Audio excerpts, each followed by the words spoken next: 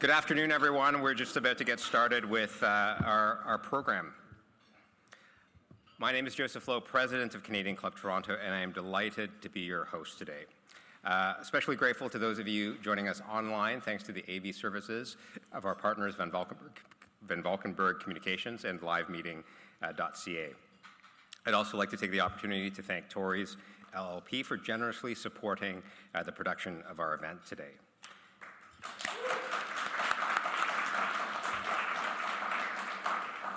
I'd also like to acknowledge Canada's Forest Trust, an ESG company that plants smart forests to take positive action on climate change. Our partnership has been reducing the carbon footprint of our entire season of club events. And thank you as well to our season sponsor, Canadian Bankers Association, with whom we've worked in partnership throughout our 125th season. So, what would you like to know about today's tech ecosystem in Canada? How does it compare and contrast with what's happening south of the border? Please use the Q&A cards that you're going to find at your tables, old school style, scribble on them, and we'll get them to our moderator at the front. And then if you're joining us online, hit the submit a question button, as always, on the right-hand side of the screen, and we will get your questions that way as well. Now, it's my pleasure to introduce to you our panelists of the day. Chris Albinson, President and CEO, Communitech. A 5-time founder, Chris has taken 2 companies to IPO. A proven investor across 5 funds and more than 70 companies, Chris has achieved a lifetime 3.6x return, generating $1.5 billion in value on $400 million invested. He co-founded the C100, a network of influential Canadians in Silicon Valley to support Canadian founders at home as well as abroad. And in 2021, Chris moved back home to Canada to lead Communitech as its president and CEO. Rasha Katabi, CEO and founder, Brim Financial. Rasha has over 20 years of experience in the capital markets. She began her career at TD Bank within the CFO's office.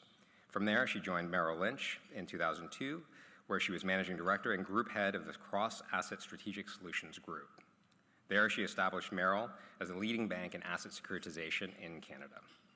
Rasha served as president and chair of the Mortgage-Backed Securities Issuers Association for 2 consecutive terms and as director of the board at Russell Investments in Canada. Moderating our discussion is Kanata Lake. Kanata is a partner of Tories LLP. His practice focuses on corporate law. In addition to Canadian Club Toronto, Kanata also serves on the Board of Governors of York University. He is a recipient of the 2019 Lexpert Rising Stars, Canada's Leading Lawyers Under 40 Award. Kanata panelists, the Canadian Club podium is in your amazing hands. Over to you.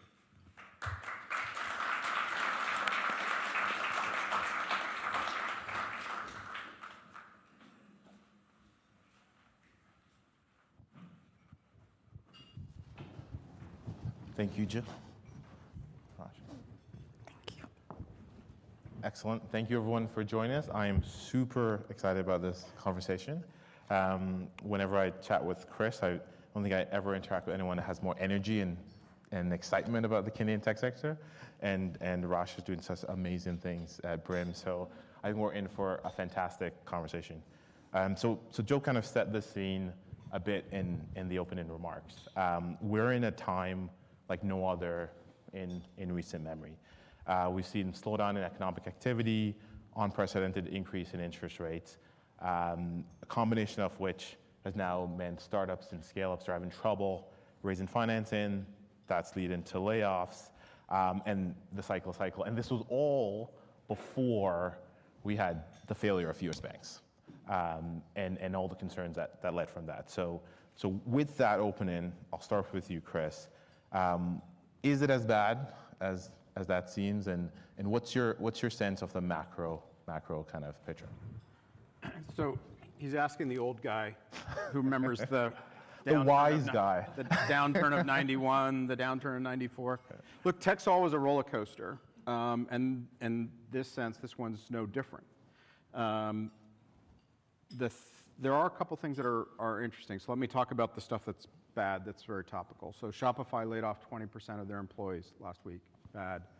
Financings for Canadian companies are down 38% year on year.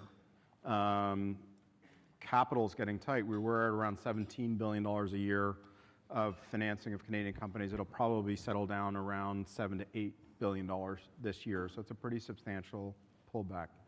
And I think to be thoughtful about that and to understand what it means to kind of get through that storm is something that we're very focused on.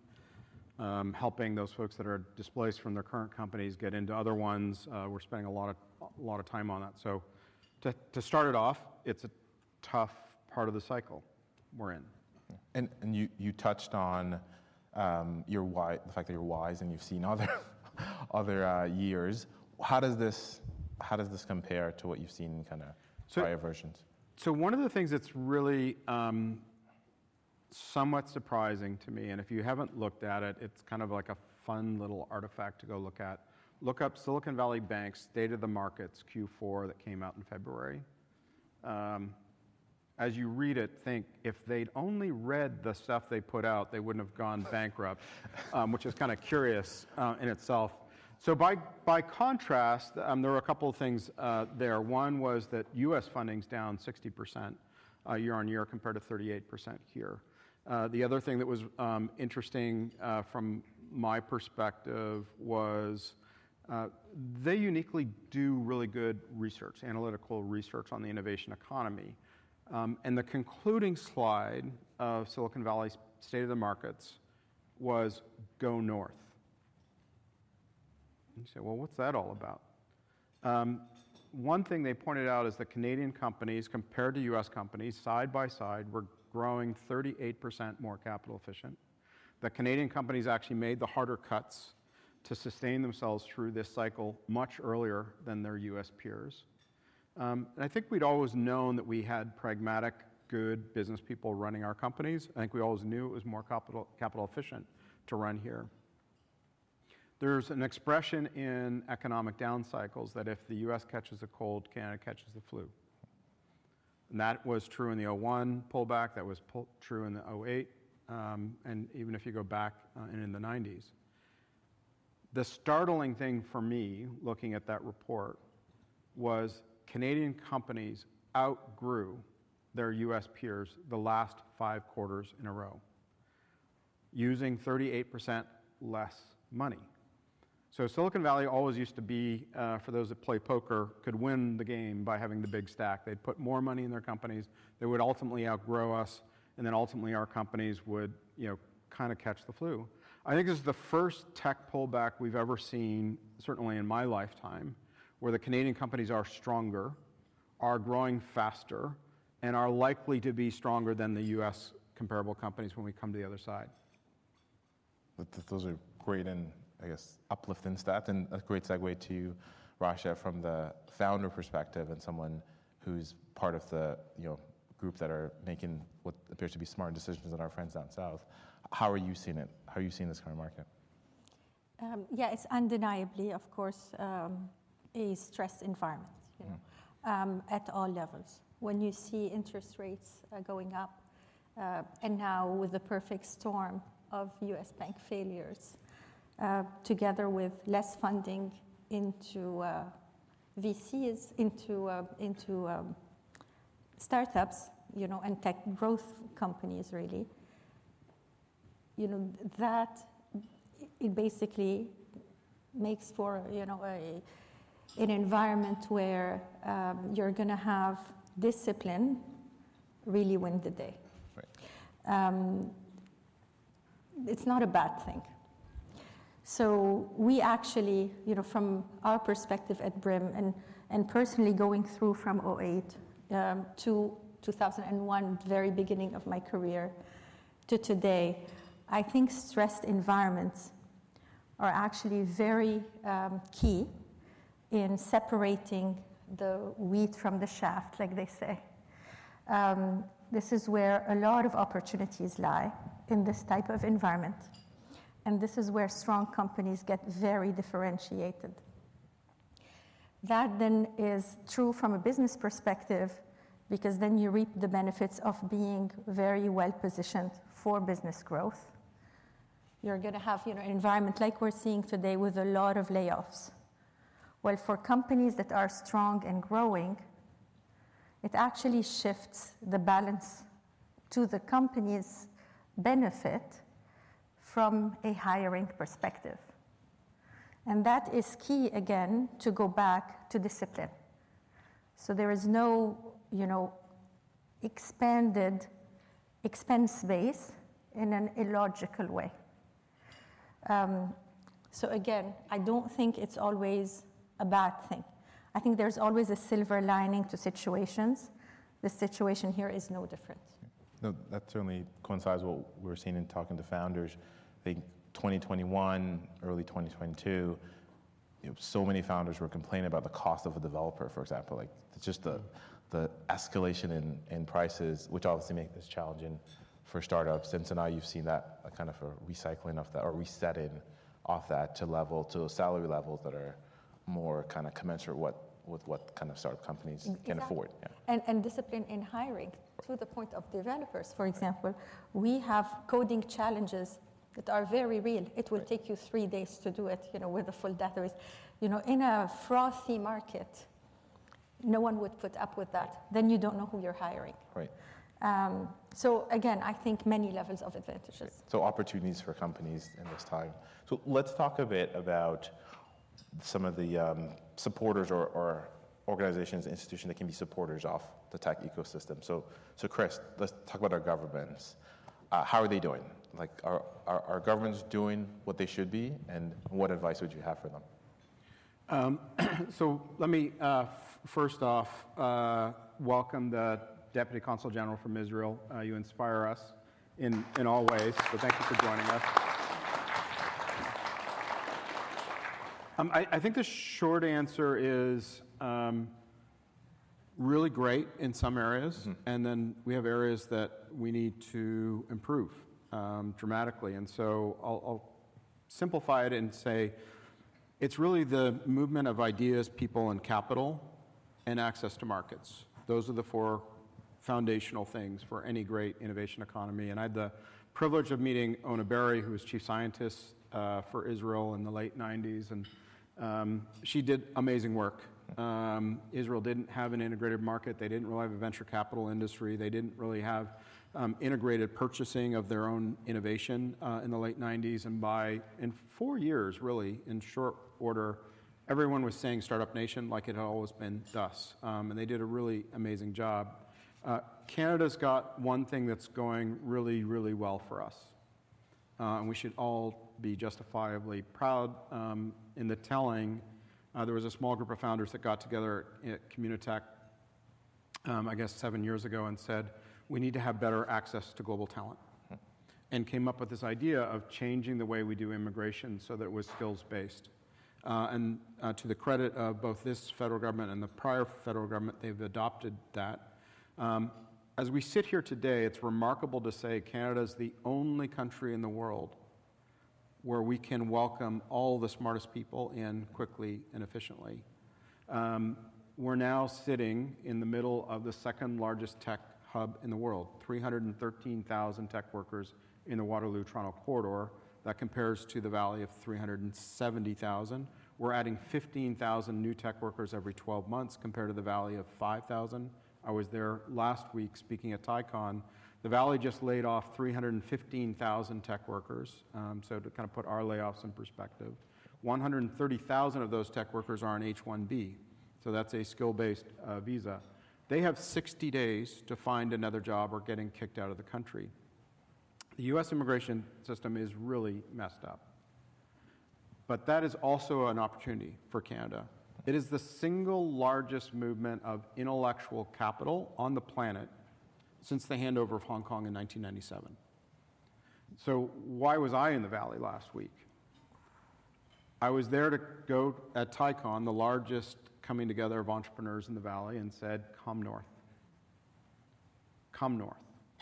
This is the best place on the planet to go build big, impactful companies. We sit here and don't realize how much the place we're sitting in has changed. Toronto is the only city on the planet where you can say that half the people you bump into as you walk down the street weren't born here. The only city on the planet you can say that. So immigration, we're doing amazing. It is our trump card, and a world where innovation economies are fueled by bringing the best minds in the world together. We've got that going for us. On the markets and procurement side, we can talk more about this. We do a really shitty job of buying our own stuff. Yeah. Just saying that directly. I've had, come back to that. You're frank on that. I've had conversations with founders who will comment that it's easier to sell to governments overseas or in the US than it is to sell to our own. So please expand on that. It's sadly true. It's been true for 40 years. And because it's been true for 40 years, our best companies don't bother even selling here. They just go to other markets. That's to our great detriment. So I contrast that with what Israel does. They do a phenomenal job of solving their problems with their own innovation, and once they've sold it and used it locally, selling it globally. I was in Washington, D.C. last week talking to folks at the SBA, a Small Business Association, and the SBIR, which is their procurement. So in the United States, there's by legislation, the U.S. government has to buy 10% of every dollar spent from small businesses in the United States. And they had a really clever thing in the legislation that said there has to be a 5% improvement in productivity or price also, which creates this competitive dynamic to drive innovation. So they've done a great job. We could learn from that. We should adopt it. I want to give a shout out to the province of Ontario. They adopted the Bobby legislation last year, which is Buying Ontario Business Initiative. Did I get the right? Building Ontario Business Initiative. Thank you. And it basically mirrors the SBA legislation, which says, like, if we need cybersecurity to secure the TTC so it doesn't get hacked and it doesn't go down, it might be a good idea to procure eCentire, which is a made-in-Ontario company, one of the largest cybersecurity companies on the planet, fastest growing, a true north company that Homeland Security uses to secure the city of Los Angeles, the city of Chicago. Homeland Security uses that. Actually, I probably shouldn't say that one on distributed, but Homeland Security uses it. Why wouldn't we use it? Just as an example. So we have things to learn and to do, and we don't have much time, which I'll get back to. And the last one, which I'm very animated about, which is if you look at our pension assets, we have some of the biggest, largest pensions on the planet. But as the Prime Minister said, a confident country invests in itself. We are not investing in ourselves.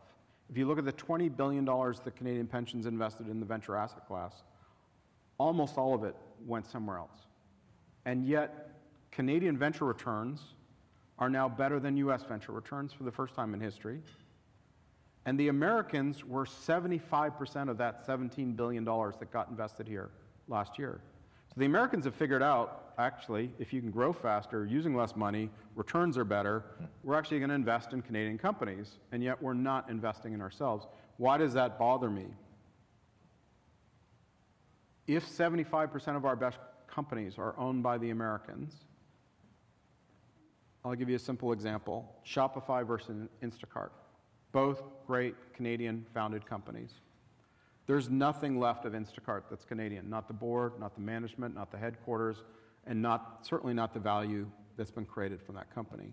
We need to systemically invest in our best companies, and it's probably not lost on anybody in this room. You take less risk. You take less risk investing in Canadian companies than putting it in some crypto bro. And we know the examples of very substantive dollars of our pension money that was lost. That was hard-earned pension money that was lost, investing in things that were far away, very high risk, and frankly didn't turn out to be good investments. We can invest in our own companies and do it with confidence and have better returns. The last one is the movement of ideas. One of the really interesting things about having this amazing flow of talent into the country, 1 million people a year are becoming new Canadians. 1 million people a year. Why is that so amazing? Because half of them have STEM degrees. And they're bringing their networks and their connectivity, and they're walking around the Waterloo-Toronto corridor And they're creating the same thing that sustained the Valley for so long. One of the great advantages of the Valley is you sat there, as I did for 20 years, and you'd meet the founder when she came from Turkey, and you'd meet the founder who came in from France, and then you'd meet the founder who came in from Indonesia, and you'd meet the company that was buying stuff from Japan, and you could sit in one place and actually have this really crazy advantage of information. Again, I want to thank our friends from Israel because they were very generous in helping us set up the C100 when we did that back now 12 years ago. And they taught us, as did TIE, which is the Indian diaspora group, that if you can level the playing field in terms of the movement of people, ideas, and capital, you win. So we are the second largest innovation hub in the world and the fastest growing right now. Big tech is not trusted out of the United States. It's not trusted out of China. Canada's brand is trust. And the opportunity for us to be the place where trust is built into technology at a point in time where that is a systemic global advantage is super exciting. And we have the best minds in the world here. If you look at the Team True North companies, so they're in the 1% highest performing private companies in the world, based here in Canada. Almost 30% of them are founded by people not from Canada. Two of them that crossed $1 billion in revenue this year, Marcel Cortez, immigrant to Canada from Brazil at FAIR, crossed $1 billion in revenue last year. The Bashiri brothers, immigrants to Canada from Iran, crossed $2.4 billion in revenue last year. Most famously and best known, even though a rough week last week, Toby Luke, immigrant to Canada from Germany. We have the privilege, I have the privilege of sitting beside an amazing woman who's also a founder of a True North company, immigrant to Canada from Lebanon. So we have this amazing advantage of talent. I'm very confident the capital will flow. I'm just hoping more of it's Canadian.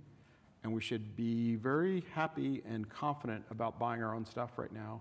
And again, tip of the hat to our friends from Israel who do such a great job of it. I was in Israel a couple weeks ago trying to learn some more. You travel a lot. But no, those are some great points, and I'm always more inspired about Canada when I hear you speak on the tech point. So from the question around government, great job on immigration, but work to do on procurement, and we can get our pension investors to invest more. And capital. I think when the Prime Minister said really directly, confident countries invest in themselves.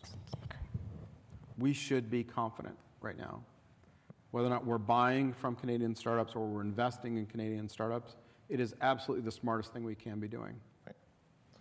So great segue then to talk about how our banks, our financial institutions are supporting the tech ecosystem. So Rasha, in your intro, Joe mentioned, TD, Merrill Lynch. So you've been at some financial institutions.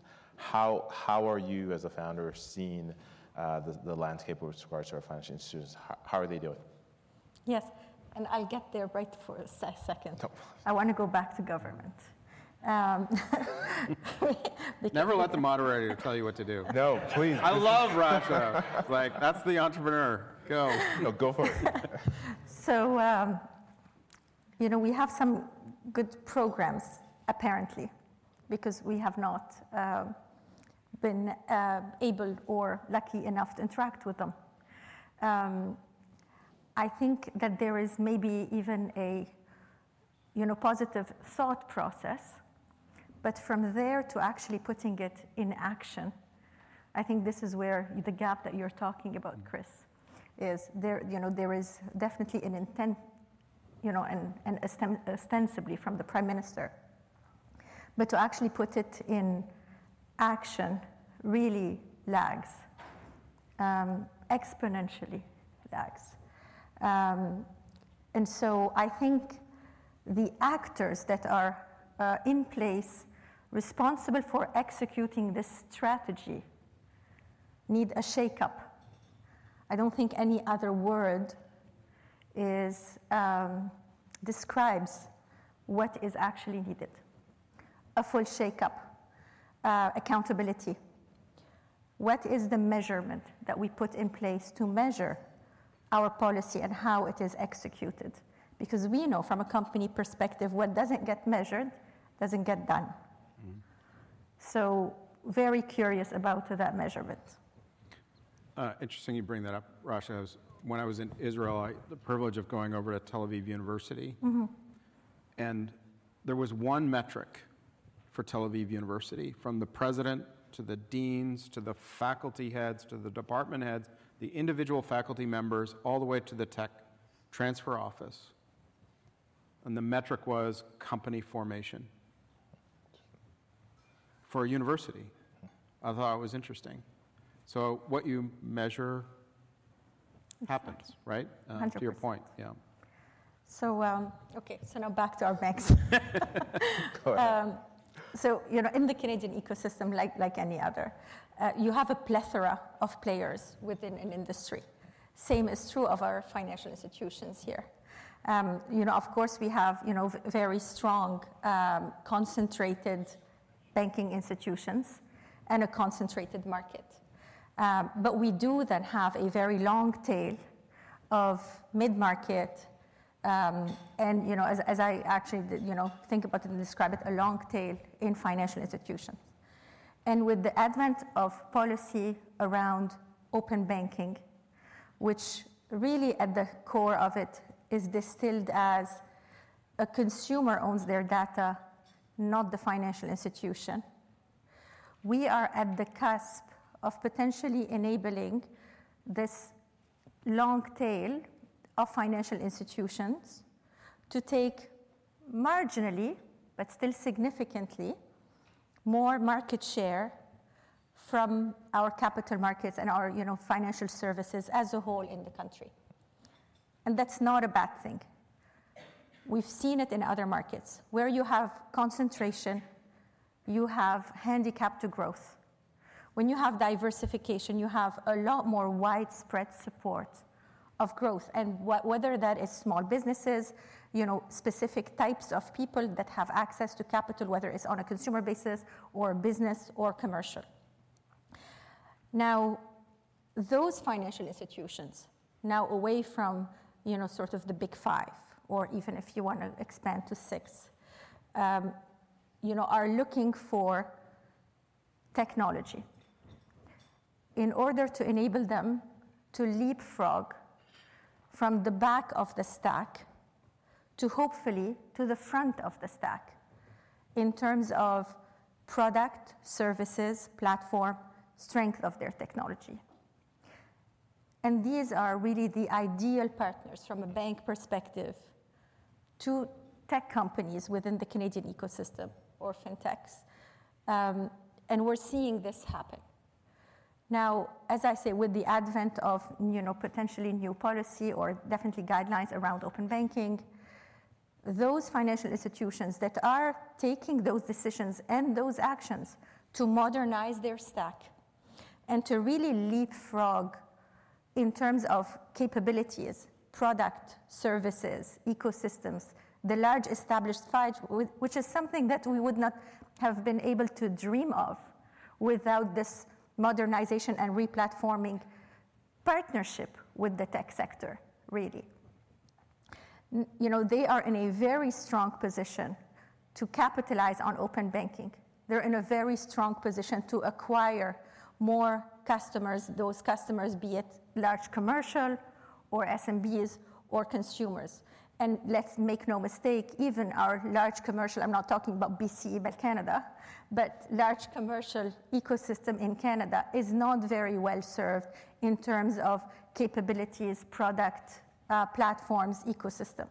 And so I actually find it an extremely exciting time for the financial ecosystem in Canada and financial institutions as a, specifically, where we could see in the next few years sort of a new stacking of the order, definitely, a evolution in market share and their roles in, what they play in financial services in the country.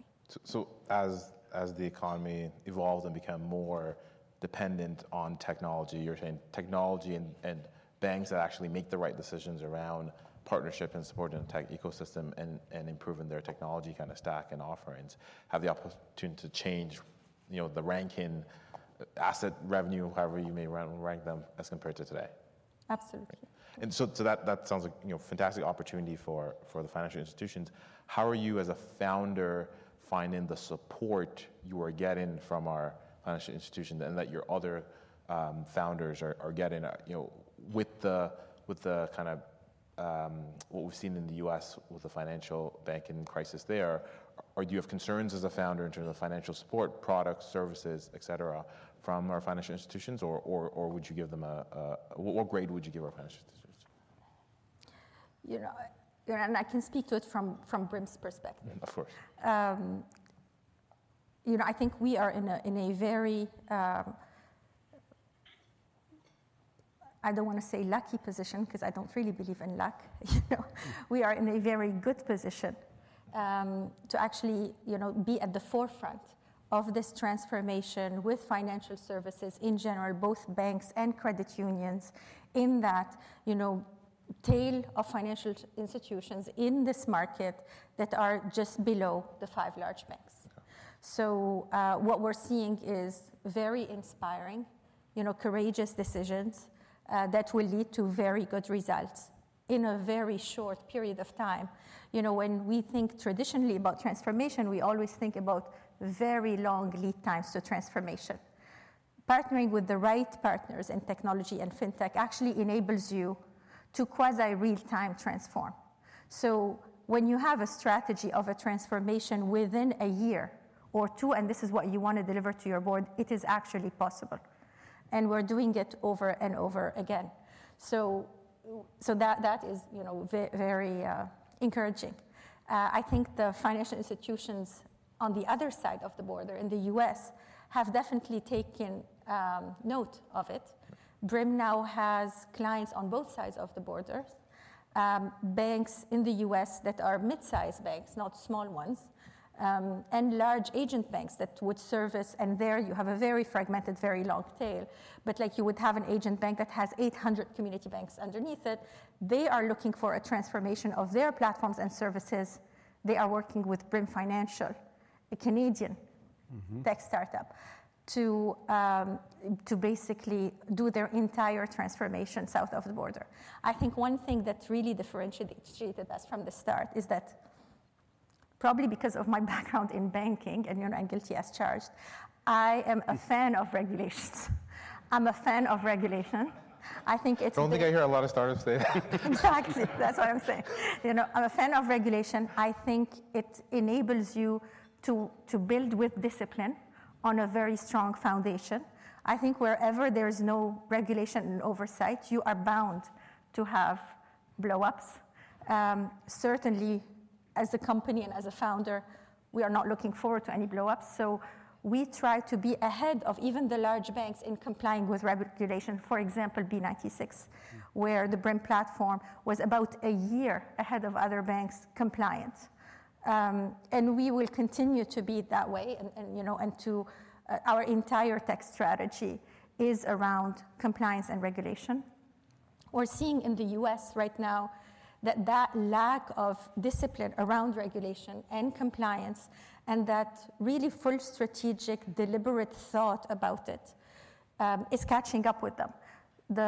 The order from the FDIC on Cross River Bank. The order from the FDIC on Cross River Bank was specific around regulation and compliance, and it called out, for example, amongst the many orders that they had, it called out the inability of Cross River Bank to ensure that its fintech partners are actually applying and are compliant with the law requiring or prohibiting discrimination of access to credit based on various criteria, basically non-discriminatory access to credit. And why is that? And they actually pointed out the reasons why that failure occurred. And it is because of a lack of visibility, through visibility from the front end all the way to the back end, and the entire process from origination to adjudication to operation to rolling it out. This is exactly where Brim situates itself, and we are the only fintech globally that has attacked platforming and replatforming as one fully integrated front-to-back tech platform and ecosystem. Rasha, I want to connect some dots because Canada's doing the questions thing, so I'm going to moderate a little bit for a second. But Go ahead, go for it. one of the things that strikes me in what you're talking about is the success of Brim in the U.S. In replatforming their change in banking.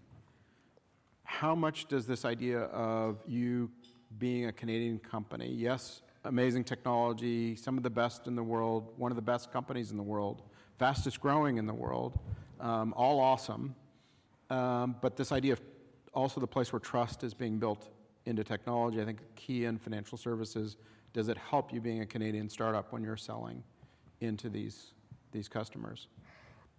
I think I'm going to agree with you that Canada's brand is trust. So if we don't squander it, we have it. And it's on us to squander it or not. We take it very seriously at Brim because we always think, it's like making money. You make money with cents and you lose it with dollars. Same thing with trust. It takes forever to build and you lose it overnight. So I think we have it as a brand, as a Canadian brand, and we should be very proud of it and hold it preciously by doing always our best to delivering what we promise to. I think specifically they understand that we come from an ecosystem that, although it does not have prescriptive regulation, which is the difference between the regulation framework in Canada and in the US, it is a non-prescriptive framework in Canada. We actually have more solid oversight. So, and that is where we win. We have probably a bit later, we'll talk about another great news that, we can share about, one of the two large networks, payment networks globally, selected Brim Financial, as a Canadian company, as a key to its U.S. financial institution and bank replatforming and its growth and go-to-market strategy. A lot more coming on that and a press release to follow. But again... So we can bury the headline but not bury the headline. So if I heard you right, the second largest financial platform on the planet just selected Brim for their go-to-market strategy for the United States. And correct. the key thing there...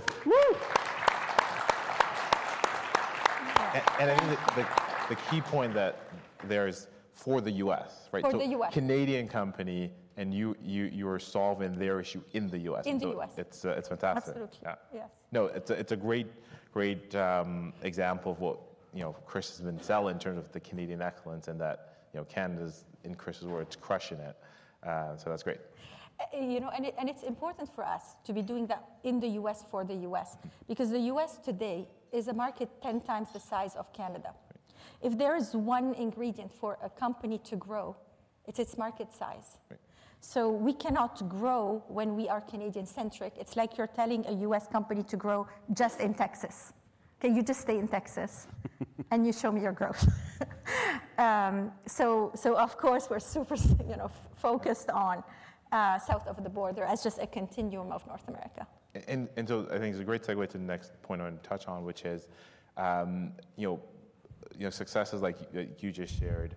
I was at the screening for the new BlackBerry movie last week, and Jim Belsilli was there, and talked a bit about RIM, BlackBerry, and what they created in Waterloo, and that idea of that one successful company creates a whole ecosystem around them.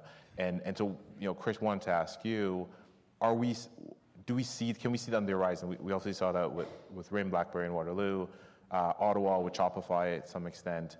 Like, are you? I know the answer, but I'm going to ask anyway.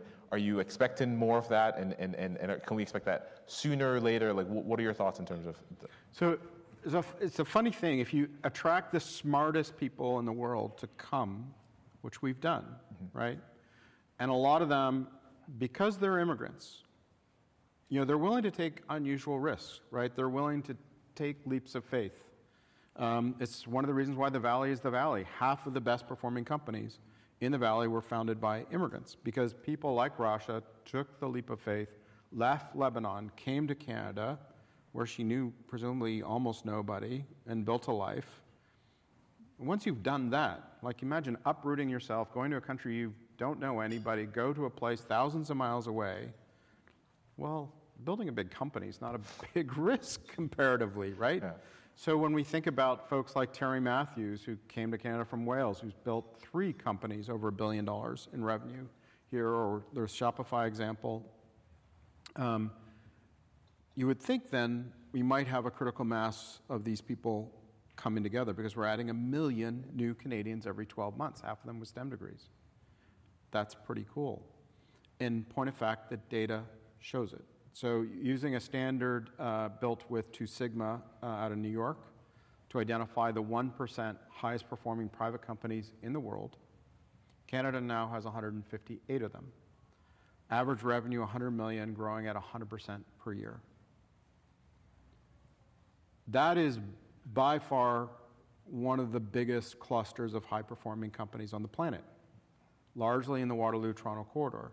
And then it shouldn't surprise us that Magnet Forensics, where Jim is also on the board, where we wanted to go build big, aspire to build world-class companies, just exited for $1.8 billion, the largest single tech exit in Waterloo history. That Apply Board crossed $2.4 billion in revenue, also based in Waterloo. eCentire, I can't say their numbers publicly, but they're a true north company, meaning in the 1% highest performing, also based in Waterloo. And Fair, Marcel Cortez's company, also crossed $1 billion in revenue last year, also based in Waterloo. Now, we love the Waterloo-Toronto corridor, don't get me wrong, but I had to do a little hometown boast on Waterloo there, so thank you for letting me to get that out. It's we expected to be 24,000 tech workers in Waterloo by 2025. We crossed 26,000 tech workers last year. It's the only city in Canada that had a 10% increase in net household income, and there are more construction cranes in Kitchener-Waterloo per capita than any other place in the country right now. I don't think anyone in Toronto would believe that. Hey, as we look around, it is. But I'll take your word. I said per capita. You got a lot of people here. It's a short drive up. Happy to have anyone come anytime they want. No, that's awesome, and I'm mindful of our time. And so Rasha, I did want to give you the opportunity to, thank you for your announcement. We give her Brim. another round of applause. Thanks. It's awesome. Woo! Thank you. And I did want to give you the floor a bit to talk a bit more. I mean, we kind of jumped right in, but talk a bit more about what are you excited about for the future for yourself and Brim, and also for kind of Canadian founders. I think I go back to our discipline, our way of doing things in Canada. There is value there that we should be proud of. We don't need to do things in the way other countries do them. We just need to, I think, take our values and then expand on executing super well and measuring our execution. I think this is the time where, in the US, as Chris said, money floods into tech startups and fintechs and companies that in a good market, they would ask you, how do you compare to X, Y, or Z? And why would you do this any better? What I'm excited about right now is that though this flow of funds that is extremely large, exuberant, has stopped, paused at least for a little while, and enables us a window of opportunity to level the playing field, which we are doing right now. So I'm very excited for strong companies in Canada that have displayed a lot of discipline and have been very deliberate. I think it's their moment to shine. I always say that you should never let a good crisis go to waste.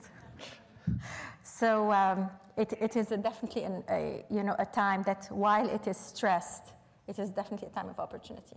That's great. I love the positivity. And Chris, I know you'll be positive here as well, but one of the questions from the floor, which is a great way to kind of wrap up our talk, asked you, talk about why you came back to Canada from Silicon Valley, and what is it that you're excited about for Canada? I think we've got a taste of it, but please go ahead.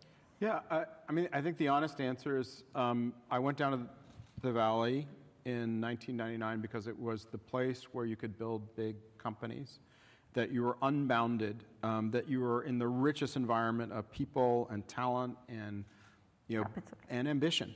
It was all there. You had unbounded access to markets. You had unbounded access to capital. You had unbounded access to talent. And for whatever combination of reasons, and it was sad to be direct about it. It was sad to be in the Valley last week, seeing what's happening in San Francisco, standing at TiCon in front of 130,000 people that have been laid off, that are being forced to leave a country they chose to make their home, that they invested everything they had, many of them, to go there. But the other side of that is why I came home. Canada's the most interesting place to go build big companies right now. Canada's the only country that has only G7 country that has a free trade agreement with all other G7 countries and Israel. Only one. It's the only one that has wide open immigration. Like if you're the smartest woman from Bangladesh, you can come here to this city, you can find your people, you can find your religion, you can find your food, and you're welcome. I was struck when I was talking similarly on the panel down in Santa Clara, and somebody came up to me after the talk and said, "It's amazing that you called those people new Canadians and not aliens or illegal aliens." And there's a woman from France, and she was talking about her journey to the U.S. and how difficult it was. For those that don't know, to get to a legal status on green card, if you're from India, it's an overtly racial policy, racist policy. It's 25 years to get your citizenship in the United States right now. Where you can come here, and if you're willing to work hard and you want to be a part of the journey here. I know, Katabi, your family came from Jamaica. Rasha, your family came here from Lebanon. Like, it's a pretty amazing place that we've created together. It's fun, and I think we just need to be celebrating our ambition a little bit more. And I want to, shout out to some of the, we were talking about some of the companies that may not be embracing this. There are some notable ones that are. When Silicon Valley Bank went down, a team at Communitech, we worked 11 days straight to help Canadian companies make sure that they got their financing. Shoulder to shoulder to us through the weekend was TD Bank, because the FDIC, which was the controller bank for the bankruptcy for FDIC, or for SVB rather, didn't want to wire money out of the country. Now that kind of makes sense. If you're the US regulator and you stepped in and you saved a bank, you're using taxpayer dollars to it, like why would you move money out of the country? But for Canadian startups that were completely dependent on those funds, because their deposits, they were forced to put their deposits in the US bank. They couldn't make payroll. They couldn't do inventory. And TD worked with us shoulder to shoulder right through the weekend, set up US bank accounts in TD US. So money could go from SVB, FDIC to TD US to up to Canada. And it's examples like that, I think, something different's happening. Another example, our friends here from EY, I know they're working with Rasha's company to help her go global faster. So we're seeing, some energy around this idea of the brass ring is literally in front of us. We are the second largest innovation hub in the world, the fastest growing. Like, why would we not grab it? Why would we not? Well, that's awesome. And as an immigrant, I love that underpinning this is the Canadian story of acceptance of immigrants. So thank you for bringing that to our attention. It's one of our best assets. Yeah. We should celebrate it all the time. That's great. On that note, thank you, everyone. Thank you. Chris, thank you so much. Oh, that was so great. fun. Yeah. Please sit.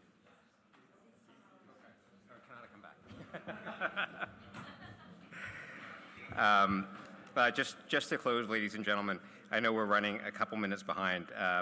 Chris and Rasha, on behalf of the Canadian Club Toronto, I want to thank both of you for your unique perspectives on this really important question. I think, Chris, your role in setting the context, establishing Canada as the market for the future of tech is really of renown. Thank you so much. We're glad to have you back. And Rasha, to you, thank you for being such an inspiration, for being kind of a light as to what it truly means to be fearless and to be a champion, not just in a Canadian context, but truly in a global one. So once again, thank you to our panelists, everyone. And Kanata, thanks to you as well for your expert moderation as always, as well as obviously your service to the Canadian Club Toronto, our members, and our board. Members and guests, before we close, let me tell you about a few of our upcoming events. Later this week, on Thursday, May 11th, the club will provide a behind-the-scenes look at Canada's private equity market with leaders from Brookfield, Fengate, and Alfie Capital in our panel. On Wednesday, May 24th, we will be discussing the future of long-term care in this province with the Honourable Paul Calandra and a stellar panel of healthcare CEOs. And on Monday, May 29th, we welcome the CEO of BCE and Bell Canada, Mirko Bibic, to our podium as well. Visit us at canadianclub.org, where you'll find more details about memberships, about these events, ticket options, and other events as well. Once again, I'd like to offer another round of thanks to our sponsors, event sponsors today, Torys LLP. Members and guests, thank you so much for attending today. I look forward to seeing you again very, very soon. All the best.